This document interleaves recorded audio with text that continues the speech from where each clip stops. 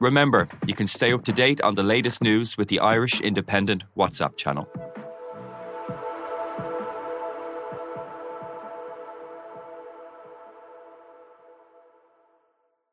This week on Crime World. There was a Republican police from 1920. I mean, the IRA was effectively trying to run an underground government. And actually, there was a crime wave. 1919, 1920. There's a wave of bank robberies, post office robberies, robberies of individuals, robberies of pubs in Dublin and in rural areas as well. So the IRA tried to actually clamp down on that. They, on occasion, solving bank robberies and giving the money back to the banks. Now, I'm Nicola Tallant, and you can listen to my podcast, Crime World, wherever you get your podcasts. This is an Irish Independent podcast. Today on the Indo Daily, the rise of Rhasidat Adeleke, the 20-year-old athlete from Tala who's the potential to become a global sprint superstar and has next year's Paris Olympics in her sights. She's in fourth place at the moment. Is she in second place? Is she moving into a position to challenge for a medal? This is the race that has graduated Rhasidat Adeleke to world class. Everyone will take notice of her now. It's 2.5 years since Adeleke moved to the University of Texas at Austin to begin an athletic scholarship. It was a big change for me because I came from kind of being like a big fish in a small pond to being like a very small fish in a big pond. Adeleke has been making a habit out of breaking national sprint records year after year. Texas will take gold and silver, led by Rhasidat Adeleke with a time of 50.33. And that beats her own nation-leading time in the 400 meters and also is a new meet record. So how good can she become? With the 2024 Olympic Games coming up in over 12 months' time, can Adeleke become an all-time great in world athletics? Once you figure out how good you can be and accept that, then you have to live with everybody else's expectations of you. She's not past the first step, which is, how good am I? And how good can I be? I'm Sinead Kassan, and I visited the University of Texas in Austin to meet Adeleke and her coach Adeleke Floreal to get the inside track on a generational talent. Adeleke was born in Dublin in 2002 after her parents moved to Ireland from Nigeria. Her talent has been mapped since she started winning multiple national sprint titles for her school, Presentation College Terenure. Adeleke's teenage talent then became showcased on a bigger stage as she won medals at underage European and World Championships. The college scholarship offers rolled in. The University of Texas at Austin won the race to sign her. Adeleke Floreal became her new coach.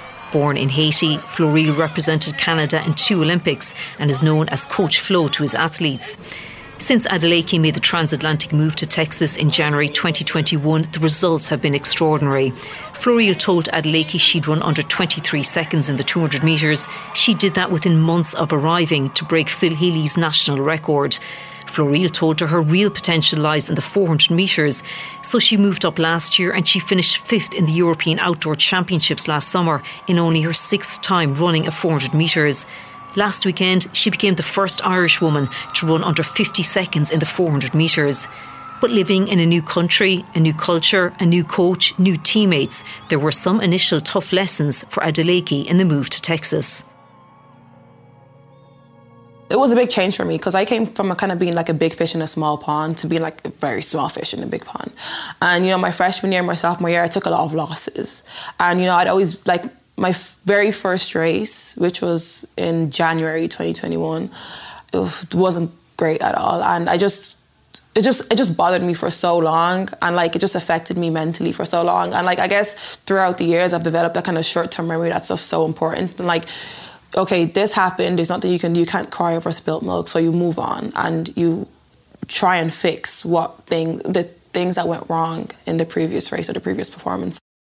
I remember talking to Rhasidat and we were sitting there when we were finishing recruiting. She had decided she wanted to come, and I said, well, what's your foot speed and your leg length, and once we get your strength levels up, you probably run 22 seconds. And she said, you're mad, in the typical Irish accent. You're mad. I forgot how she said it. I was like, what do you mean? What does that mean? She says, you're crazy. What do you mean you're crazy? She said, you're crazy. You understand the Irish record is 23-0. I was like, so? I'm not bound by the Irish record. We was having this talk for goal setting. I said, but I'm not bound by the Irish record. You are. I love all the sprints, honestly, but I feel like the 400 would probably be my strongest event, like even now and in the future. Like, judging on how little experience I have in it and how far I've came, I guess it just gives an insight to how far I can go when I have more experience and when I have more training under my belt. I've only had 1 semester of fall training, like the winter, the hard stuff, the foundation. Yeah, so I started in October and I started competing in January. So I really only had about 3-4 months. And just off those 3-4 months, seeing how far I came, it just kind of sets me up well for the next year. So I definitely think it'll definitely be my best event, but I still love the 100 meters and the 200 meters and the 60. And I think I can really be, competitive in all of the sprint events. An important turning point in Adeleke's season this year came after she did something no Irish athlete has done before. She won an individual NCAA sprint medal with silver in the 400 metres at the National Collegiate Indoor Championships in March in Albuquerque. But her performance wasn't good enough for her. She decided she needed to change her approach to training for the 400 metres.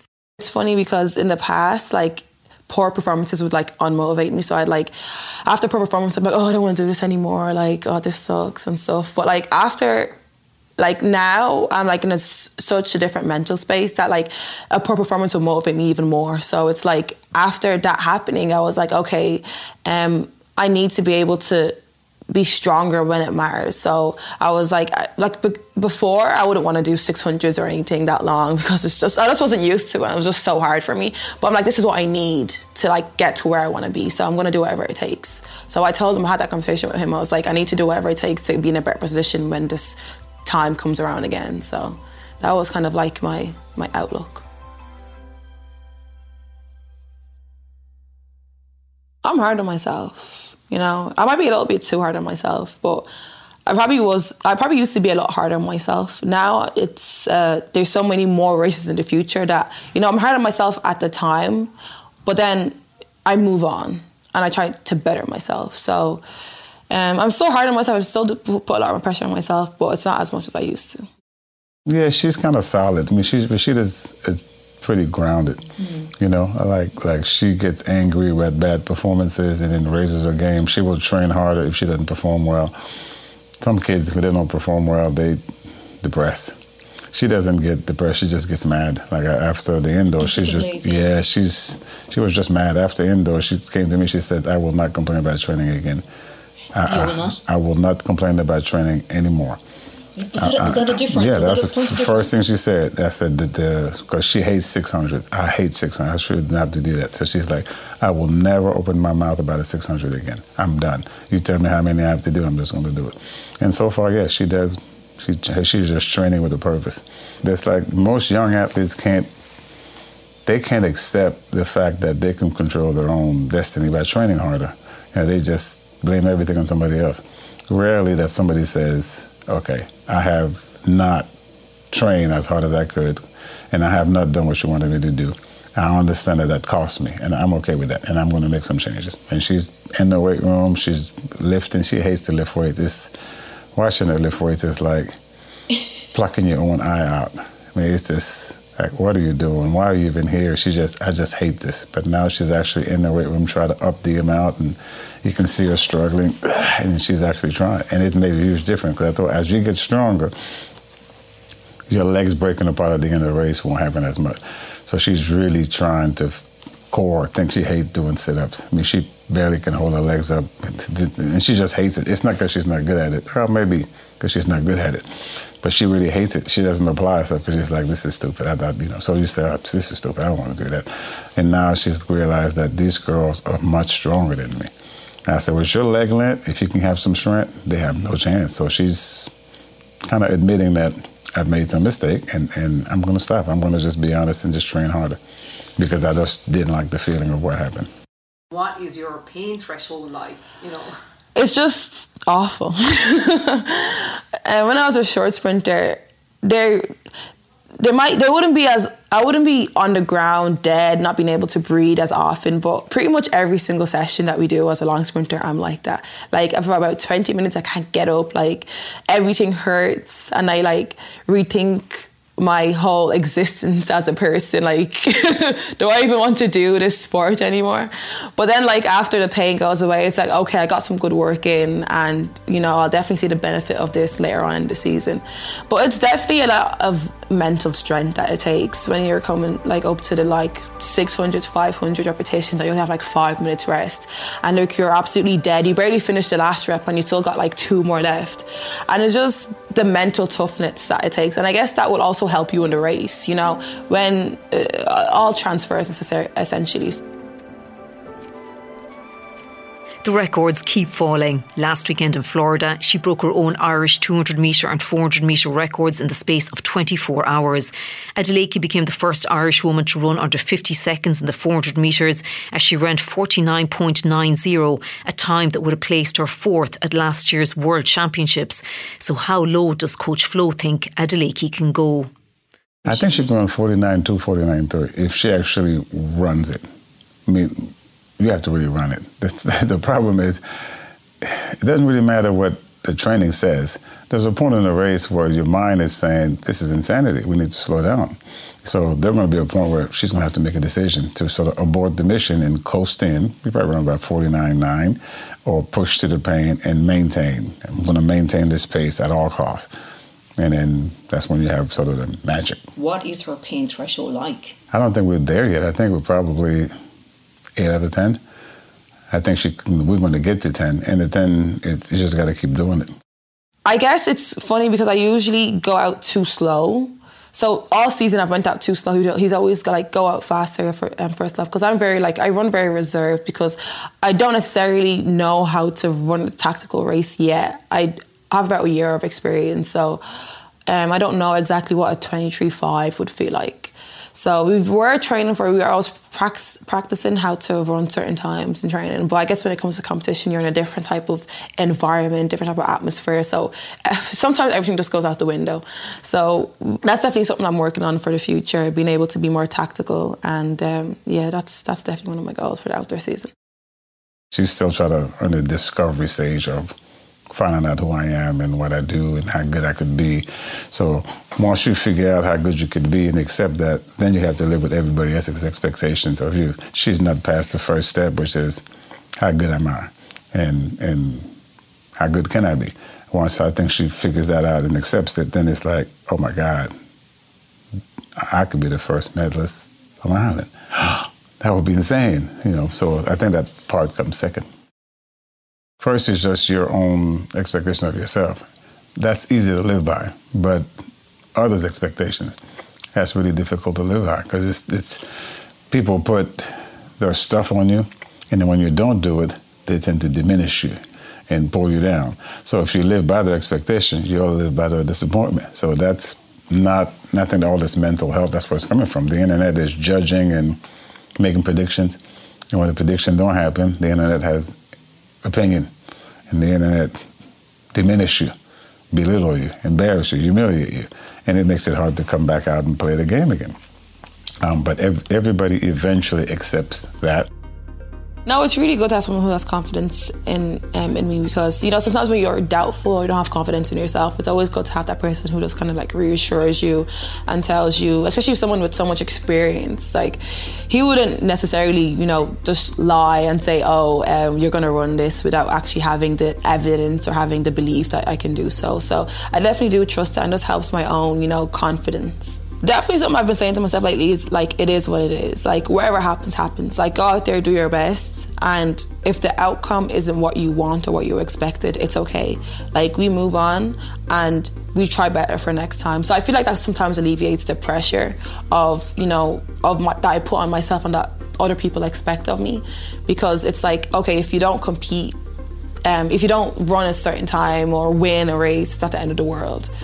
And, you know, there's always this quote that you're not as important as you think you are. And I feel like that's important to remember sometimes, because sometimes when something bad will happen, or like when you run slow in a race or when you don't win, you think like, your whole world is crashing down, but it actually isn't as important as you think it is. So it's just very much like, it's just a process of like alleviating the stress and just going out there and having fun, because that's when I perform my best, when I don't have too much pressure on myself. I think it's just another race. It's more so an opportunity to show your talents and show what you've been working on instead of a threat. So I feel like in the past I've seen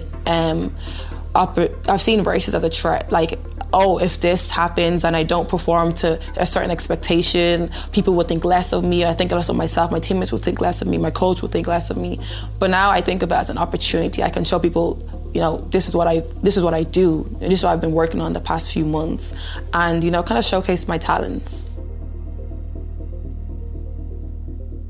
Adeleke is studying corporate communication at the University of Texas, and she'd like to do a master's in finance, but she's already got offers to turn professional. Usually in America, this means being signed by a shoe company. Floria believes that by the end of this season, Adeleke could turn pro, and with her talent, he reckons she could get a contract for $500,000 per year. I think our responsibility is somehow tell the kids to make the right decision. And even if Rhasidat's ready or not, if they're offering her an ungodly amount, she's going to have to. The thing I told her, I will keep coaching you. You'll stay in school. Nothing will change. All that changes is you're wearing a different jersey. You have the same coach, the same training environment, the same place to eat.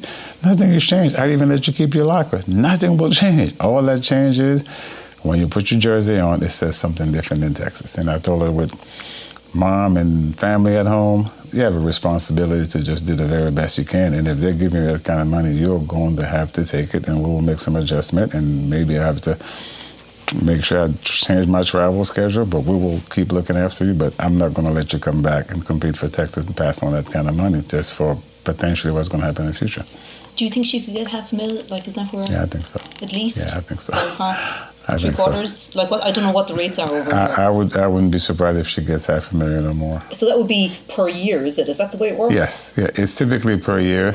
So my number for me to tell an athlete not to, if they can offer you at the very least 3 times your scholarship. Her scholarship is about $70K, plus you got medical, plus you got all this stuff. So once you include medical, all the equipment, all the travel, you're probably about close to $80K. So if they're offering you $250,000, which is roughly 3 times, you have to take it.